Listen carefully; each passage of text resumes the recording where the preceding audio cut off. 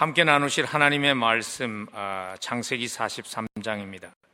창세기 43장 14절에서 21절입니다. 우리 한 절씩 교독하겠습니다.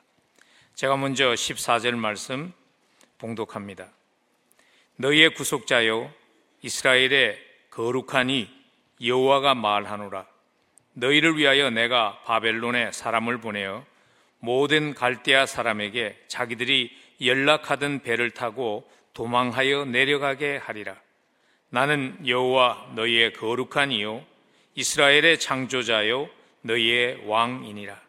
나 여호와가 이같이 말하노라. 바다 가운데의 길을 큰 물 가운데에 지름길을 내고 병거와 말과 군대의 용사를 이끌어내어 그들이 일시에 엎드려져 일어나지 못하고 소멸하기를 꺼져가는 등불 같게 하였느니라. 너희는 이전 일을 기억하지 말며 옛날 일을 생각하지 말라. 보라, 내가 새 일을 행하리니 이제 나타낼 것이라. 너희가 그것을 알지 못하겠느냐?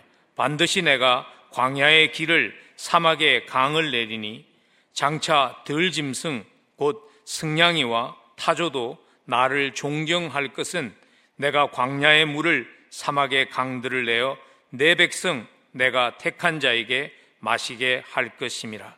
이 백성은 내가 나를 위하여 지었나니 나를 찬송하게 하려 함이니라. 아멘. 하나님의 말씀입니다. 여러분 성경 가져오셨어요? 이사야서 43장 말씀을 좀 펴시고요. 스크린에도 성경 구절을 띄워드리겠지만 여러분들이 성경을 펴시고 계속해서 본문을 이렇게 연결해서 문맥 가운데 살펴보시면 좋겠습니다. 한번 같이 기도하겠습니다.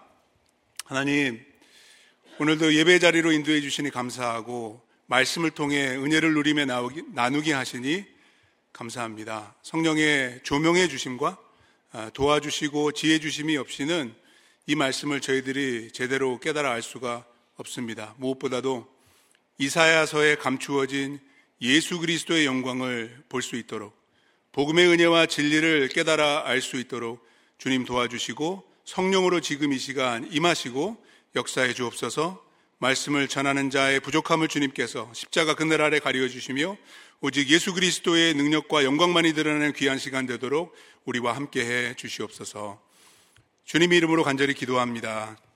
아멘. 오늘이 사순절 5번째 주일입니다. 사순절은 교회력, liturgical calendar를 따라서 우리가 지킵니다. 교회가 전통적으로 오랫동안 지켜오는 그런 절기들이 있는데 사순절이 있고 사순절이 끝나면 부활절이 오죠.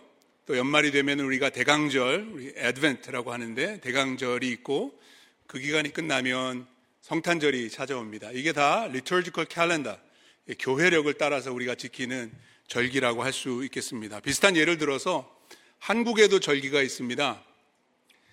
3.1절, 광복절, 개천절 이런 절기들을 통해서 민족적인 정체성을 저희들이 기념하고 되새기는 날이죠. 구약 성경에도 유명한 절기들이 있지 않습니까?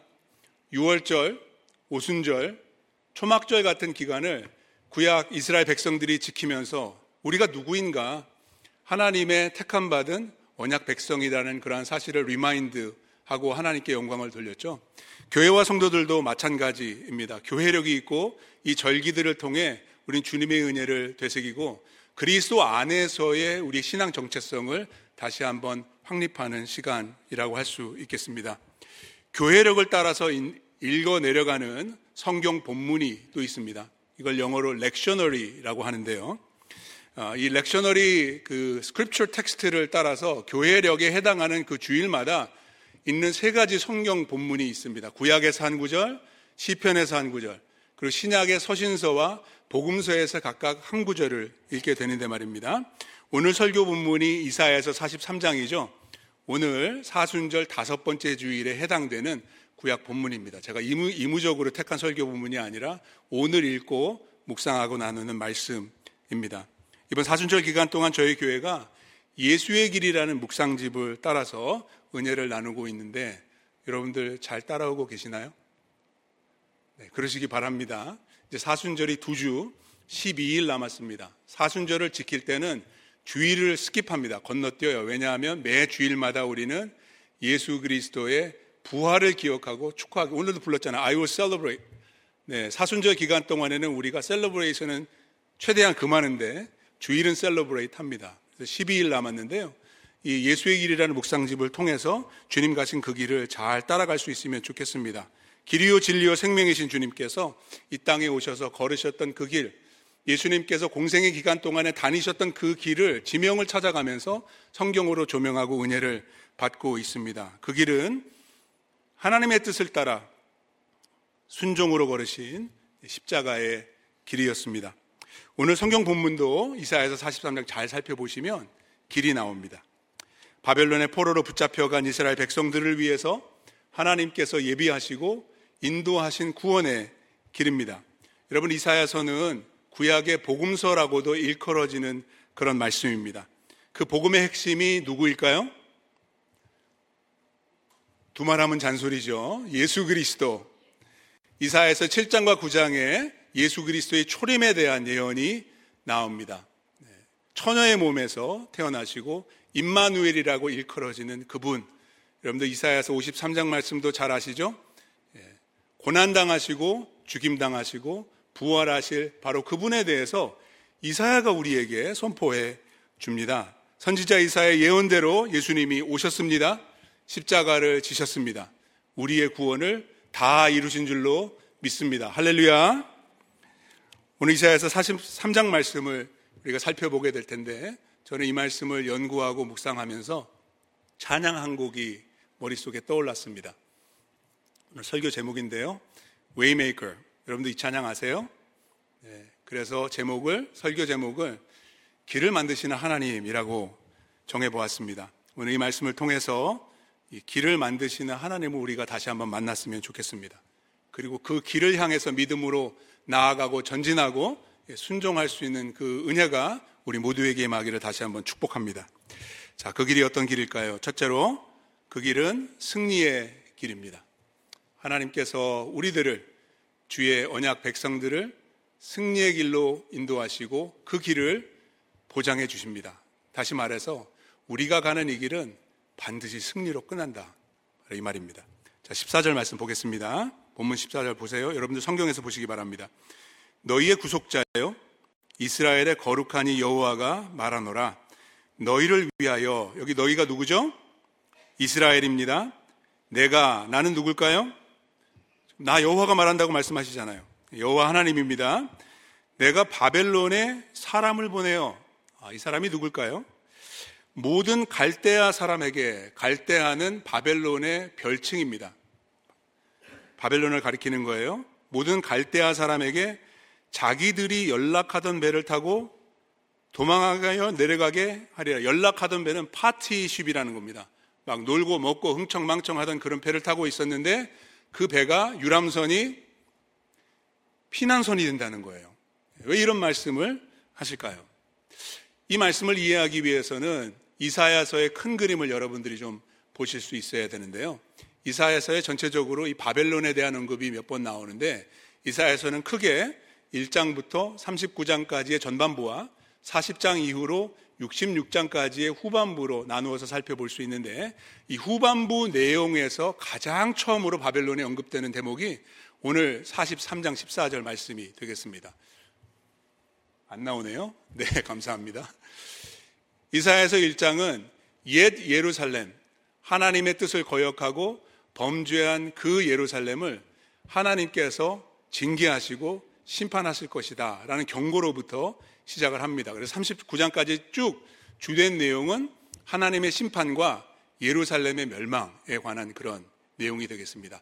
이제 66장 이사야서의 결론으로 넘어가 보시면 새 예루살렘, 계시록에 나오는 새 예루살렘의 비전과 영광의 소망을 심어주는 그런 말씀입니다. 그래서 옛 예루살렘에서 시작되고 그 예루살렘은 멸망합니다.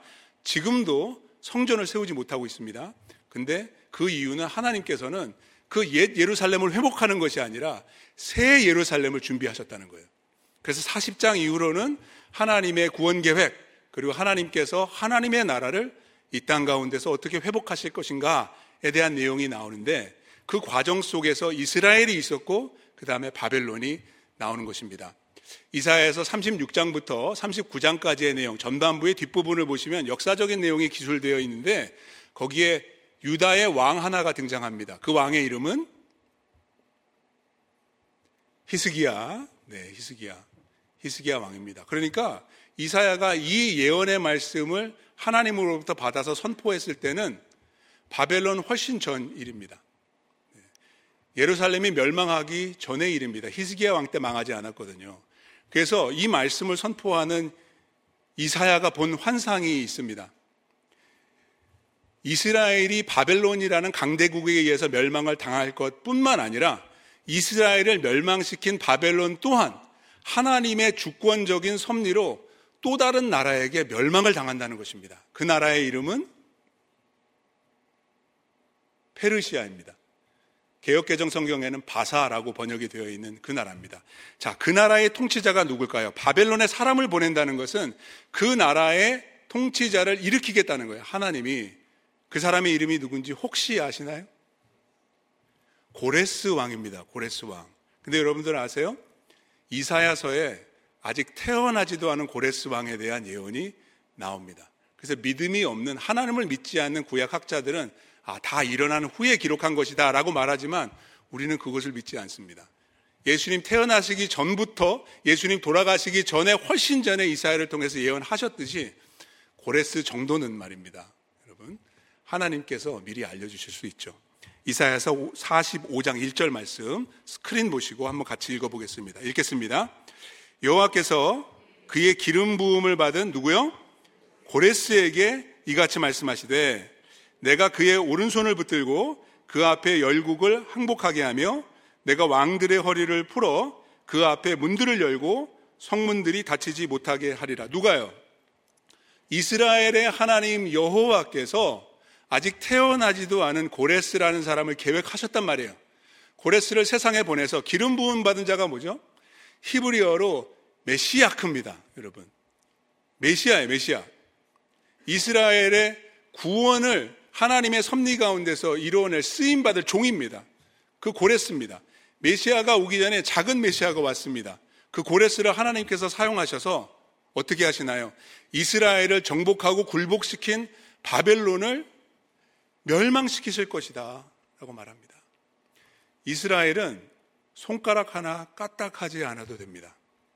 이스라엘에게 패배의 쓴잔을 안겨준 바벨론, 누가 이기게 하십니까? 하나님께서 하십니다. 하나님께서 그들을 회복시켜 주실 것입니다. 승리의 길로 인도해 주실 것이 확실하다라는 말씀이죠. 15절도 보겠습니다. 나는 여호와 너희의 거룩한 이요 이스라엘의 창조자요 너희 왕이니라. 여러분들 성경에서 14절 15절을 보세요. 그 시작과 끝을 보십시오. 거기 보시면 거룩한 이라는 하나님을 가리키는 명칭이 반복되어 나옵니다. 이것을 감싸기 구조라고 말합니다. 감싸기 구조 안에 뭐가 있나요?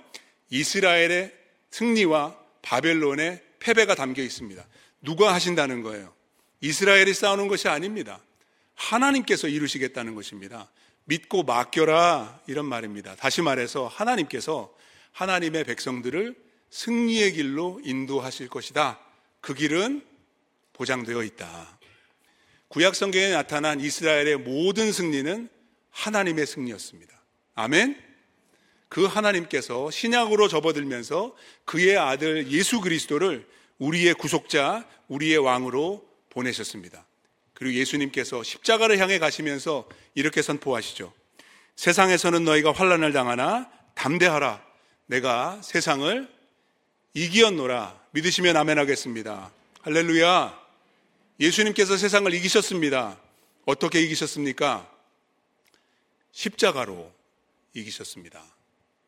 세상을 이기신 그분이 우리를 넉넉히 이기게 하실 것입니다.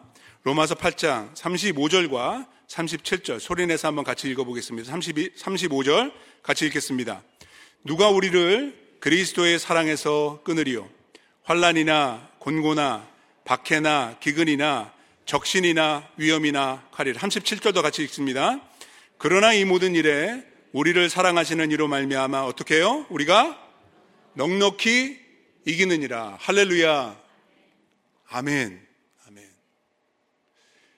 지금 우리가 가는 인생길 가운데 우리가 쓰러지고 넘어지고 실패하고 좌절하고 패배를 경험하는 경우가 있습니다.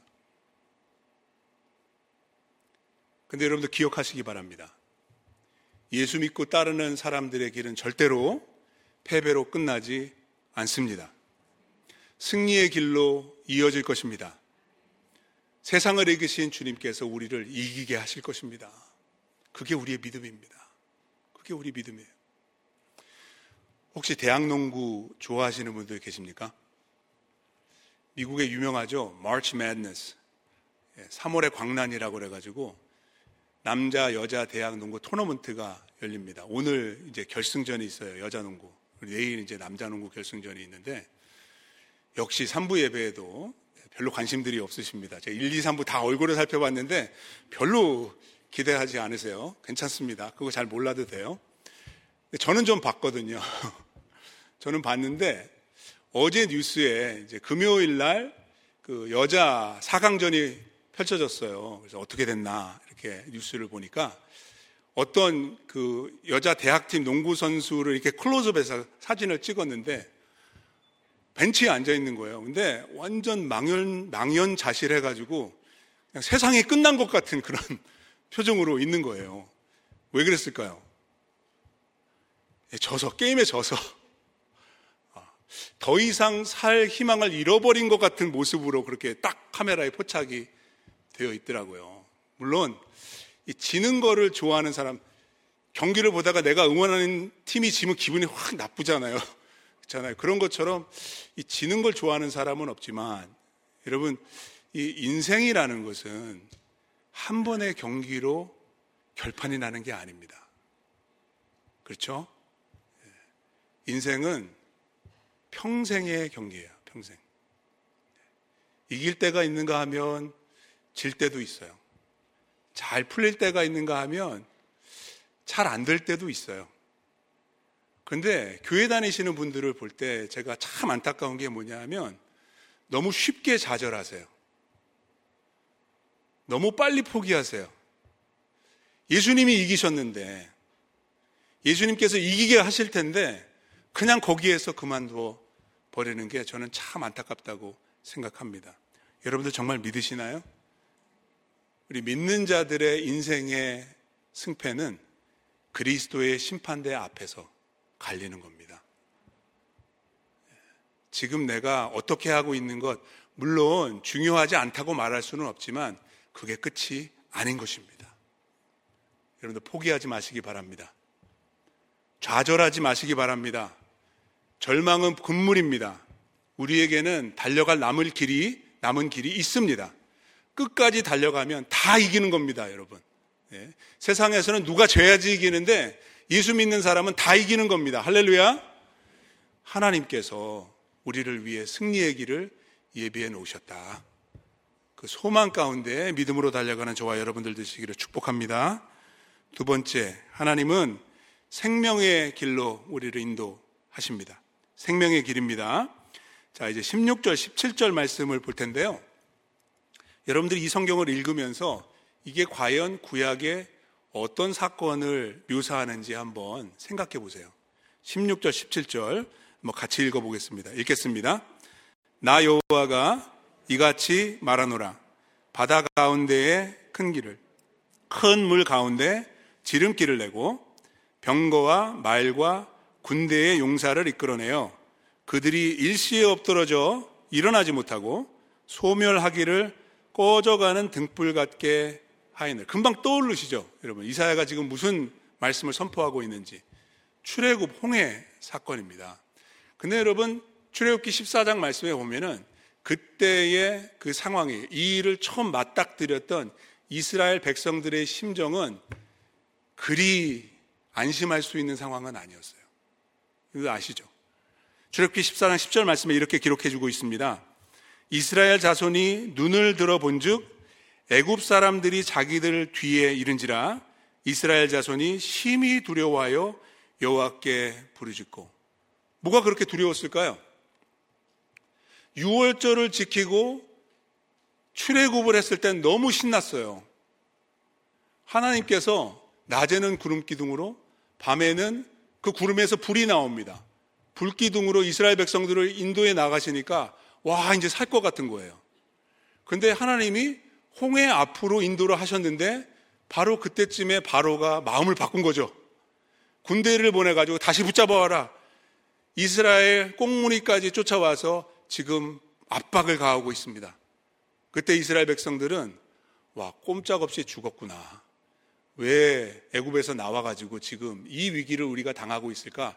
두려워서 벌벌 떨면서 하나님께 부르짖고 모세에게 불평하고 지금 완전 패닉 상태에 빠졌습니다. 왜 그랬을까요? 길이 보이지 않으니까.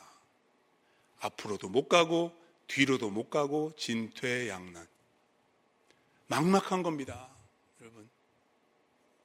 여러분 인생에서 그런 경험을 해보셨습니까? 어떻게 해야 될 줄 모르겠어요. 길이 안 보여요. 근데 바로 그때 하나님은 길을 예비하셨죠. 시편 77편 19절 말씀에 보면은 시인이 이렇게 노래합니다. 주의 길이 바다에 있었고 주의 고든 길이 큰 물에 있었으나 주의 발자취를 알 수 없었나이다. 길이 없었던 게 아니에요. 길이 있었어요. 보이지 않았을 뿐이에요. 우리의 인생길, 우리의 믿음의 길도 마찬가지라고 생각합니다. 길이 있습니다, 여러분. 생명의 길, 살 길이 열려 있습니다. 당장에 보이지 않을 뿐이지 하나님께서 그 길을 열어주십니다. 믿으시면 아멘 하겠습니다. 아멘. 아멘. 하나님은 웨이메이커, 길을 만드시는 분입니다. 자, 이 출애굽 홍해 사건이 바벨론의 포로로 끌려간 이스라엘 백성들에게 도대체 어떤 의미가 있었을까요? 왜 이 얘기를 여기에서 지금 다시 꺼내는 걸까요? 그것은 성경의 원문을 좀 살펴보셔야 되는데 이 한글 번역으로 읽어보시면 금방 캐치가 안 됩니다. 영어로 제가 한번 읽어드리겠습니다.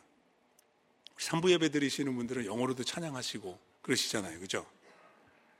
Thus says the Lord, 나 여호와가 이같이 말하노라. Who makes a way in the sea, a path in the mighty waters. 그 동사의 시제를 여러분들 잘 보시기 바랍니다. 과거가 아니라 현재로 되어 있습니다. 히브리 원문에도 그렇게 되어 있어요. 출애굽 사건을 다시 떠올리게 하는 건데 분명히 오래전에 있었던 일인데 이사야는 현재형으로 선포하고 있습니다. 그 다음에도 보세요. 17절에도 Who brings forth chariot and horse, army and warrior. 바로의 군대를 홍해로 들어가게 하신 것은 바로가 아니라는 겁니다. 그들은 바로의 휘하에 있었던 것이 아니라 하나님의 주권 아래에 있었고 하나님이 바로의 군대까지도 움직이신다는 말입니다. 거기도 현재형으로 되어 있죠. 왜 그랬을까요? 바벨론의 포로로 붙잡혀 있지만 거기에서도 하나님이 그들의 현재 속에서 함께 하시고 역사하고 계시다는 사실을 기억해라, 이런 말입니다. 하나님은 과거에만 역사하시는 분이 아닙니다. 지금도 역사하고 계시고 우리를 생명의 길로 인도하고 계십니다. 자, 그렇다면 이 출애굽 홍해 사건이 우리들에게, 우리는 구약을 살지 않잖아요. 우리는 신약을 살죠. 우리는 옛 언약 백성, 올드 커버넌이 아니라 뉴 커버넌, 우리 새 언약 백성입니다. 그럼 우리에게 무슨 의미를 줄까요? 자, 고린도전서 10장 1절 2절 말씀을 보셔야 돼요. 이 말씀도 제가 읽겠습니다. 여러분들 잘 생각해 보세요. 바울이 지금 무슨 얘기를 하고 있는지 생각해 보세요. 형제들아, 나는 너희가 알지 못하기를 원하지 아니하노니 우리 조상들이 다 구름 아래 있고, 여기서 말하는 구름은 구름 기둥입니다. 바다 가운데로 지나며, 이 바다가 어딜까요? 2절입니다. 모세에게 속하여 다 구름과 바다에서 뭘 받았다고요? 세례를 받고. 놀랍지 않습니까, 여러분? 지금 바울은 그의 2차 전도 여행 가운데 고린도라는 이방인 지역에 가서 복음을 전하고 교회를 개척했습니다. 여기서 말하는 형제들은, 그리스도 안에서 형제 자매된 사람들은 유대인들이 아니라 이방인들입니다. 그럼에도 불구하고 바울은 1절에서 우리 조상들이라고 말하고 있습니다. 혈통으로 조상이 아니라 믿음의 조상들을 말하는 것입니다. 그래서 이스라엘 백성들이 모세의 지휘하에 홍해를 건너서 약속의 땅을 향해서 나아갔을 때 그게 뭐라고요? 세례받은 거랍니다. 세례받은 거래요.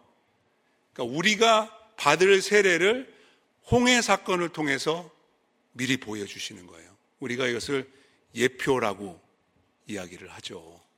그래서 구약의 출애굽 홍해 사건은 그리스도 안에서 우리가 받을 은혜, 세례를 미리 맛보게 하는 것입니다. 여러분 세례 받으셨죠? 언제 받으셨나요? 기억이 가물가물하신가요? 여러분 세례의 의미가 무엇인지 알고 받으셨나요? 자, 로마서 6장입니다. 3절, 4절. 세례가 의미하는 것이 무엇인지 우리 한번 같이 읽어보도록 하겠습니다. 읽겠습니다. 무릇 그리스도 예수와 합하여 세례를 받은 우리는 그의 죽으심과 합하여 세례를 받은 줄을 알지 못하느냐?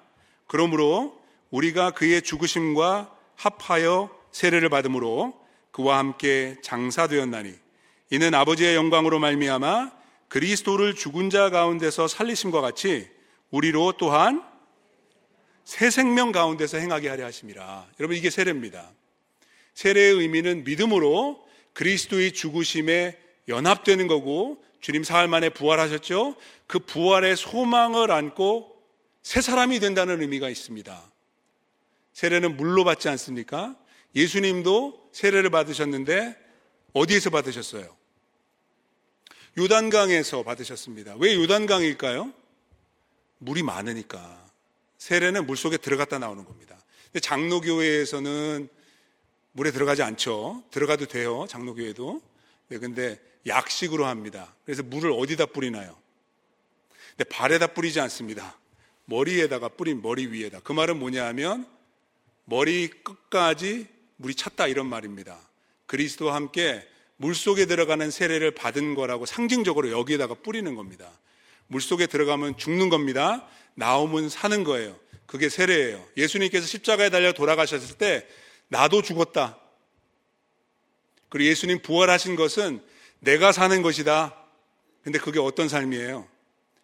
새 생명 가운데서 행하는 삶이 되어야 한다. 그래서 여러분 세례식, 다음 주일날 열린문교회 세례식이 있습니다. 세례 예배에 참석하세요. 그럼 세례식마다 간증이 있거든요. 간증의 골자는 다 비슷해요. 물론 디테일한 내용은 달라요. 살아온 길들이 다르기 때문에. 근데 주된 내용이 뭐냐면 예수님 만나기 전에 내가 이렇게 살았는데 내가 이제 예수 믿기 때문에 나 다르게 살겠다는 거예요. 새 사람 되겠다는 것입니다. 새 생명 가운데 행하겠다는 그런 다짐과 결단 속에서 세례를 받는 것입니다. 여러분 그렇게 다 세례 받으신 겁니다. 네. 그래서 저희 열린문교회 세례식에서는 특별한 전통이 있어요. 전 다른 교회에서 하는 건 못 봤는데 여러분 세례식 여기 참석해 보신 분 계세요? 열린문교회 세례식? 예배 마칠 때 뭐 하는지 아세요? 생일 케이크가 나옵니다. 저희 세례식에는 케이크 있어요. 왜냐하면 오늘 새롭게 거듭났다 이겁니다. 오늘부터 다르게 살아야 된다 이겁니다. 그것이 생명의 길이 되는 줄로 믿습니다. 홍해를 가르시고 살 길을 여신 하나님께서 예수 그리스도의 십자가를 통해서 우리에게도 생명의 길을 열어주셨습니다. 그 길로 가는 사람들은 더 이상 나를 위해서 살면은 안 됩니다. 나를 위해 십자가에서 죽으신 우리 주님을 위해서 살아가야 하는 것입니다. 여러분 우리 모두가 세례 받았을 때의 그 감격과 그 결단으로 살아갈 수 있다면 잘 안 되죠. 네. 그 초심을 우리가 간직할 수 있어요. 저도 그래요. 제가 목사 안수 받았을 때 그때 생각합니다. 눈물 콧물 쏟으면서 주님 위해 살겠다고. 네. 그 열정 가지고 살면 제가 달라지겠죠. 그런데 돌아갈 수 있어야 합니다. 세례로 돌아갈 수 있어야 합니다. 초심으로 돌아가야 합니다. 특히 사순절 기간 동안에 한 번 더 우리의 마음을 가다듬고 주의 길로 가겠습니다. 생명의 길을 열어주셨으니 그 인도함 따라 나가겠습니다. 새 생명 가운데 행하겠습니다. 다시 한번 결단하는 우리 모두가 되기를 주의 이름으로 축복합니다. 세 번째, 회복의 길입니다. 회복의 길. 우리가 이제 18절부터 21절까지의 말씀을 살펴보게 될 텐데 우리에게 비교적 익숙한 이사야서의 내용 중에 하나입니다. 그런 내용이 많지는 않거든요. 근데 이 말씀은 우리 목사님들이 송구영신 예배나 신년주일에 설교를 많이 하는 그런 구절입니다. 근데 여러분들이 들었던 설교나 여러분들이 이 본문, 이 텍스트에 대해서 선입견을 가지고 계시면 이 의미를 잘 파악하지 못할 수가 있어요. 그래서 제가 부탁드립니다. 본문에 집중해 주시기 바랍니다. 그리고 정말 이 말씀을 통해서 하나님께서 나에게 어떤 길을 보여주기 원하시는지 성령의 그 도우시는 그 은혜를 구하시면서 말씀을 잘 보시면 좋겠습니다. 18절입니다. 너희는 이전 일을 기억하지 말며 옛날 일을 생각하지 말라라고 하십니다. 자, 18절에 이사야가 말하고 있는 이전 일과 옛날 일은 어떤 일을 가리키는 걸까요? 여러분들이 성경을 공부하시고 이렇게 풀어 나가실 때 중요한 그 클루가 문맥에 있습니다. 컨텍스트. 네, 그 앞에 무슨 내용이 나오고 그 다음에 어떻게 이어지는지를 보셔야 됩니다. 그냥 고절만 딱 띄워놓고 생각하시면은 오해하기가 쉽습니다. 성경이. 자, 18절 전에 16절과 17절에 무슨 내용이 나왔죠? 출애굽, 홍해 사건이 나왔잖아요. 그러니까 당연히 여기 나오는 이전 일과 옛날 일은 홍해 사건입니다. 근데 좀 이상하죠? 방금 얘기를 해놓고 잊어버리라고 말합니다. 기억하지 말고 생각하지도 말라고 말합니다. 도대체 이게 무슨 뜻일까요? 우리가 홍해 사건을 잊어버려야 될까요? 그런 의도일까요? 아닌 것 같죠? 맞습니다. 상식적으로 그런 말이 안 되는 말입니다. 그럼 여기에 어떤 의미가 담겨 있지 않겠습니까? 이런 거예요. 홍해는 하나님께서 과거에 행하시고 이루신 일인데 그 사건에 하나님을 가두어 두지 말라라는 거예요. 하나님은 과거에는 역사하셨지만 지금은 역사하지 않으시는 하나님처럼 생각하지 말라라는 겁니다. 이해하시겠습니까? 바벨론의 포로로 끌려간 이스라엘 백성들이 홍해 사건에 있었지만 하나님께서 어떻게 바벨론에서 구원하시겠어? 그렇게 생각하지 말라라고 도전하는 겁니다. 여러분, 성경에서 하나님께서 이루신 놀라운 일들이 많이 나오잖아요. 홍해 사건을 비롯해서. 여러분, 복음서에 보세요. 예수님께서 물로 포도주로 만드신 거 믿으십니까? 바다 위를 걸으신 거 믿으십니까? 예? 떡 5개, 물고기 2마리를 5,000명 먹이신 거 여러분들 믿으시나요? 죽은 나사로를 살리신 거 믿으십니까? 아멘, 저도 믿거든요. 근데 그렇게 놀라운 능력으로 역사하신 하나님이 성경에는 계신데 나의 삶에서 동일하게 역사하실 거라고는 잘 못 믿어요, 우리가. 바로 그겁니다. 출애굽 홍해는 있었는데 바벨론? 이거 어림도 없지. 이렇게 생각할 수 있다는 겁니다. 근데 여러분 아시죠? 하나님은 과거의 하나님이 아닙니다. 어제도 오늘도 영원토록 동일하신 하나님이십니다. 지금 나의 삶에서 역사하고 계십니다. 나를 통해서 놀라운 일을 앞으로 이루실 것입니다. 우리는 그것을 믿어야 합니다. 이사야를 통해서 이거를 강조하는 거죠. 19절 보십시오. 보라, 좀 보라는 거예요. 내가 새 일을 행하리니. 누가요? 하나님이 하시는 겁니다. 새 일입니다. 과거에도 하셨지만 지금도 하십니다. 내가 새 일을 행하리니 이제 나타날 것이라 너희가 그것을 알지 못하냐. 좀 알아들어라. 홍해 사건이 전부가 아니야. 하나님은 지금도 일하고 계셔. 새 일을 행하실 거야. 그 일이 뭔가요? 자, 19절 계속 봅니다. 반드시 내가 광야의 길을 사막의 강을 낼 것이다. 자, 16절에 홍해 사건에 대해서 얘기할 때도 길이 나왔습니다. 어떤 길인가요? 바다 가운데 길, 큰 물 가운데 지름길. 이거는 출애굽을 인도하신 길입니다. 자, 19절에 다른 길이 나옵니다. 또 다른 길입니다. 또 다른 출애굽을 계획하고 계시는 겁니다. 구약학자들은 이것을 세컨 엑소더스라고 부르기도 합니다. 그게 바로 새 일인데요. 19절에 광야의 길, 사막의 강입니다. 지도를 보여드릴게요. 왼쪽에 있는 지도는 여러분들 저기 파란 게 바다인데 이집트 옆으로 레드시라고 있습니다. 하나님께서 이스라엘 백성들을 출애굽했을 때 인도하신 구름기둥 불기둥으로 인도하신 그 경로가 빨간 줄로 나와 있는데 홍해를 건너 갑니다. 오른쪽에 있는 지도는 바벨론에서 예루살렘으로 돌아오는 경로입니다. 저기 지도에 보시면 위에는 녹색이고 아래는 이렇게 모래 색깔 있죠. 왜 모래 색깔인지 아세요? 사막이에요. 거기 잘 보시면은 아라비아 사막이라고 써 있습니다. 근데 바벨론에서 예루살렘으로 돌아가는 길이 있었거든요.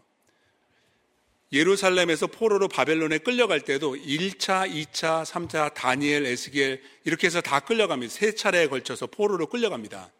돌아올 때도 희한하게 3차 귀환이 있습니다. 첫 번째 스룹바벨과 함께 돌아옵니다. 고레스 왕 때. 두 번째 에스라와 함께 레위인들이 돌아옵니다. 그리고 세 번째는 누가 인도하죠?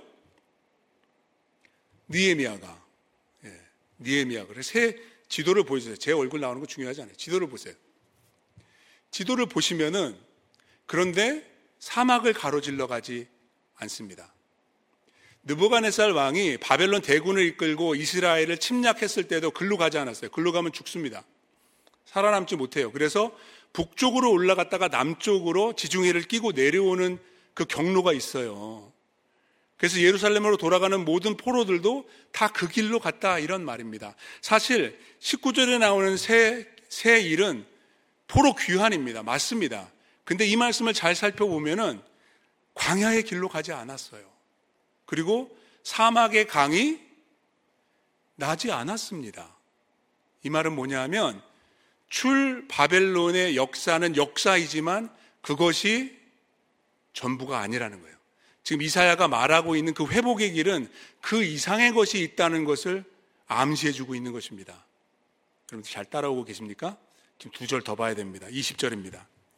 장차 들짐승 곧 승냥이와 타조도 나를 존경할 것은, 이 존경한다라고 번역된 단어가 히브리어로 카바드라는 단어입니다. 카바드는 카보드의 동사형인데 카보드는 영광이라는 말입니다. 카보드, 영광. 그래서 카바드는 영광을 돌린다라는 말입니다. 자, 누가 하나님께 영광을 돌리나요?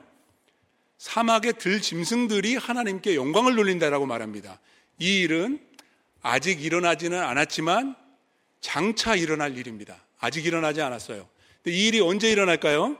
성경 말씀 계속 보세요. 20절입니다. 내가 하나님께서 광야의 물을 사막의 강들을 내어, 아직 일어나지 않았습니다. 일어날 것입니다.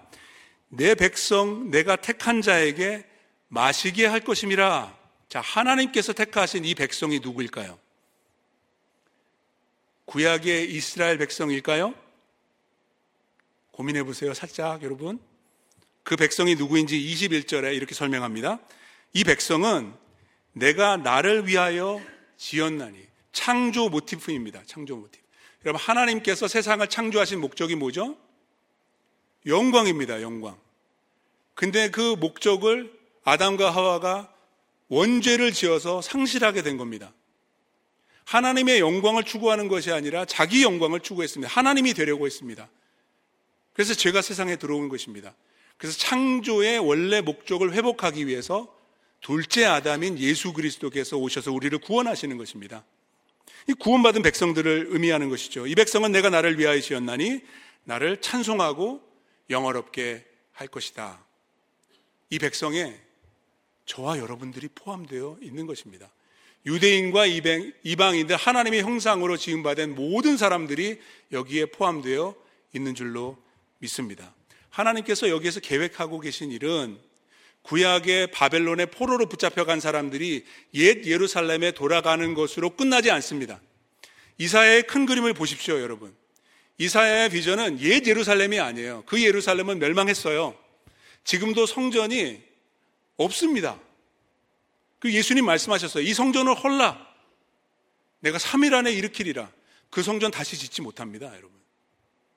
다시 지을 수 없습니다. 지을 필요가 없어요. 왜냐하면 성전이신 예수님께서 오셨기 때문입니다. 그리고 그분이 다시 오십니다. 이사야의 비전은 옛 예루살렘이 아닙니다. 새 예루살렘을 향해서 나아가는 것입니다. 자, 이사야서 43장에 나와 있는 이 내용, 광야의 길을, 사막의 강을, 여기는 짧게 소개되어 있는데 사실 그 이유가 35장에, 이사야서 35장에 보시면 한 장 전체가 바로 이 얘기입니다. 새 예루살렘의 비전을 이사야가 먼저 보여줬기 때문에 여기는 그냥 요약해서 언급만 하는 거예요. 그 말씀을 여러분들과 다 살펴보면 좋겠지만 나중에 보십시오. 지금은 5절, 6절, 8절, 10절만 한번 보겠는데요. 5절, 6절은 제가 봉독해 드리겠습니다. 자, 이게 새 예루살렘의 비전입니다. 이게 언제 이루어지기 시작하는지 여러분들 한번 생각하면서 들어주세요.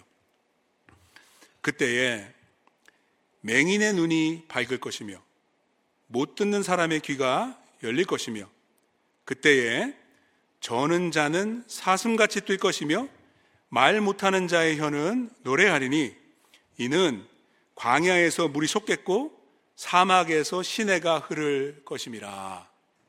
그때가 언제일까요? 네? 광야에서 물이 솟고 사막에서 시내가 흐르고 광야에 길이 나고 사막에 강이 나는 때가, 이건 은유적인 표현입니다. 이건 메타포입니다. 메타포. 언제요? 예수님 오셨을 때입니다. 여러분, 이사야서 35장에 예언되어 있는 이 기적들은 메시아의 시그네처 미러클이에요. 구약에 나오지 않는 기적입니다. 앞을 보지 못하는 사람이 보게 된다든지, 듣지 못하는 사람이 듣게 된다든지, 말 못하는 사람들이 하나님을 찬송하게 되는 것은 예수님 오셔서 시작되는 겁니다. 하나님의 나라의 도래입니다. 예수님께서 말씀하셨죠. 때가 찼고 하나님의 나라가 가까이 왔다. 아직 다 오지는 않았습니다. 근데 왔습니다. 시작되었습니다. 그리고 완성될 것입니다. 그 비전을 이사야가 본 것입니다. 하나님께서 택한 백성, 하나님의 창조 목적을 회복하고 하나님께 영광 돌릴 그 백성이 예수 안에서 구원받은 바로 저와 여러분들인 줄로 믿습니다. 이사야 35장 말씀 계속 보겠습니다. 8절입니다. 거기에 대로가 있어 길이 있습니다. 그 길은 거룩한 길이라 일컫는 바 되리니 깨끗하지 못한 자는 지나가지 못하고 있고. 그럼 누가 갑니까? 그리스도 십자가 보혈로 죄사함 받고 깨끗이 씻음 받고 구속함을 입은 자들이 갑니다. 35장 10절은 같이 읽겠습니다. 시작. 여호와의 속량함을 받은 자들이 돌아오되 노래하며 시온에 이르러. 시온은 예루살렘인데 여기서 말하는 시온은 옛 예루살렘이 아닙니다. 새 예루살렘입니다. 노래하며 새 예루살렘에 이르러. 계속 읽겠습니다. 그들의 머리 위에 영영한 희락을 띠고 기쁨과 즐거움을 얻으리니 슬픔과 탄식이, 여러분, 언제 사라집니까? 하늘로부터 새 예루살렘이 내려올 때입니다. 처음 하늘과 처음 땅이 없어지고 새 하늘과 새 땅이 임하게 되면 고통도 눈물도 죽음도 다 사라지는 줄로 믿습니다. 하나님의 나라의 회복이, 그 영광이 임하는 것입니다. 하나님은 그 길로 우리를 인도하고 계십니다. 그 길로 가면, 천국 가는 그 길로 가면은 그 과정 속에서도 회복을 경험하게 되는 줄로 믿습니다. 바벨론의 포로로 끌려갔던 자들 예루살렘으로 돌아옵니다. 그들의 인생 가운데 하나님께서 허락하신 회복의 축복입니다. 천성을 향해서 믿음으로 나아가는 우리의 삶에 있어서 온전한 회복은, 모든 질병, 모든 아픔, 모든 눈물은 거기 가면 사라집니다. 다시 아프지 않습니다. 다시 병들지 않습니다. 다시 죽지 않습니다. 근데 그 길로 가는 우리의 영적인 여정에서 하나님의 새 일을 경험하는 것입니다. 회복의 은혜를 누리는 것입니다. 믿으시기 바랍니다. 거기에 소망을 들고 나아가시기를 바랍니다. 우리를 그 길로 인도하시려고 주님이 오신 겁니다. 주님이 십자가로 가신 것입니다. 그래서 우리는 예수의 길로 노래하며 나아가야 합니다. 주님이 가신 길, 주님이 열어주신 그 길은 승리의 길이 되는 줄로 믿습니다. 생명의 길이 되는 줄로 믿습니다. 새 생명 가운데서 행하십시다. 초심으로 돌아갑시다. 그 길은 영광의 길입니다. 회복의 길입니다. 남은 사순절 믿음으로 그 길로 나아가는 저와 여러분들 다 되시기를 다시 한번 우리 주님의 귀하신 이름으로 축복합니다. 기도하겠습니다.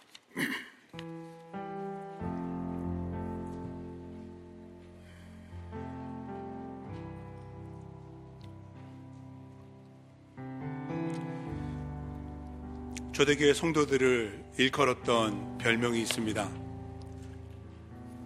People of the way, 길 위의 사람들이라는 말입니다. 예수의 길, 십자가의 길, 믿음의 길을 가는 사람들, 바로 저와 여러분들입니다. 우리가 때로는 좌로나 우로나 치우치지 말아야 되는데 그 길에서 벗어날 때가 있습니다. 사순절은 그 길로 돌아오는 절기입니다. 오늘 이사야서 43장 말씀을 다시 한번 여러분들의 마음에 새기시면서 주님, 주께로 돌아오게 하여 주시옵소서. 십자가의 길로 주님을 따라 다시 한번 나설 수 있도록 인도해 주시옵소서. 이 길이 곧 생명의 길이요, 이 길이 곧 승리의 길이요, 영광 회복의 길임을 믿고 순종하며 나아가게 하여 주시옵소서. 그런 기도로 주님 앞에 나아가는 이 시간 되기를 바랍니다. 같이 기도하시겠습니다. 기도하시겠습니다. 너희는 이전 일을 기억하지 말며 옛날 일을 생각하지 말라. 보라, 내가 새 일을 행하리니 이제 나타날 것이라. 너희가 그것을 알지 못하겠느냐? 반드시 내가 광야의 길을 사막의 강을 내리니 장차 들짐승 곧 승냥이와 타조도 나를 존경할 것은 내가 광야의 물을 사막의 강들을 내어 내 백성 내가 택한 자에게 마시게 할 것임이라. 이 백성은 내가 나를 위하여 지었나니 나를 찬송하게 하려 함이니라. 주님을 찬송합니다. 광야와 같은 인생길, 길이 되어주시는 주님을 바라봅니다. 사막에 샘이 넘쳐나게 하시고 강물이 되어 흐르게 하실 하나님 나라의 영광을 소망합니다. 오늘도 믿음으로 주 의지하며 그 길 가기를 원합니다. 주님 가신 그 십자가 길 믿음으로 순종하며 따라 나서길 원합니다. 우리가 믿습니다. 새 일을 행하실 하나님을 믿습니다. 승리의 길이 되게 하시고 생명의 길이 되게 하시며 영광의 회복의 길이 되게 하실 것을 믿습니다. 오늘도 내일도 부활절을 향해서 고난주간을 지나서 나아가는 우리의 영적인 여정 가운데 성령으로 동행하시고 예수 바라보며 십자가 튼튼히 붙잡고 나아갈 수 있도록 우리를 인도해 주시옵소서. 이제는 우리 주 예수 그리스도의 한량없는 은혜와 하나님 아버지의 그 지극하신 사랑과 그 은혜, 그 사랑 안에서 예수 따라가게 도와주시는 성령 하나님의 교통인도 역사하시는 그 능력이 예수 길로 가겠습니다. 믿음으로 순종하며 나아가겠습니다. 다시 한번 다짐하고 결단하며 나아가는 모든 믿음의 사람들 머리 위에와 주의 몸된 이 교회 위에 이제로부터 항상 영원토록 함께 있을지어다. 아멘.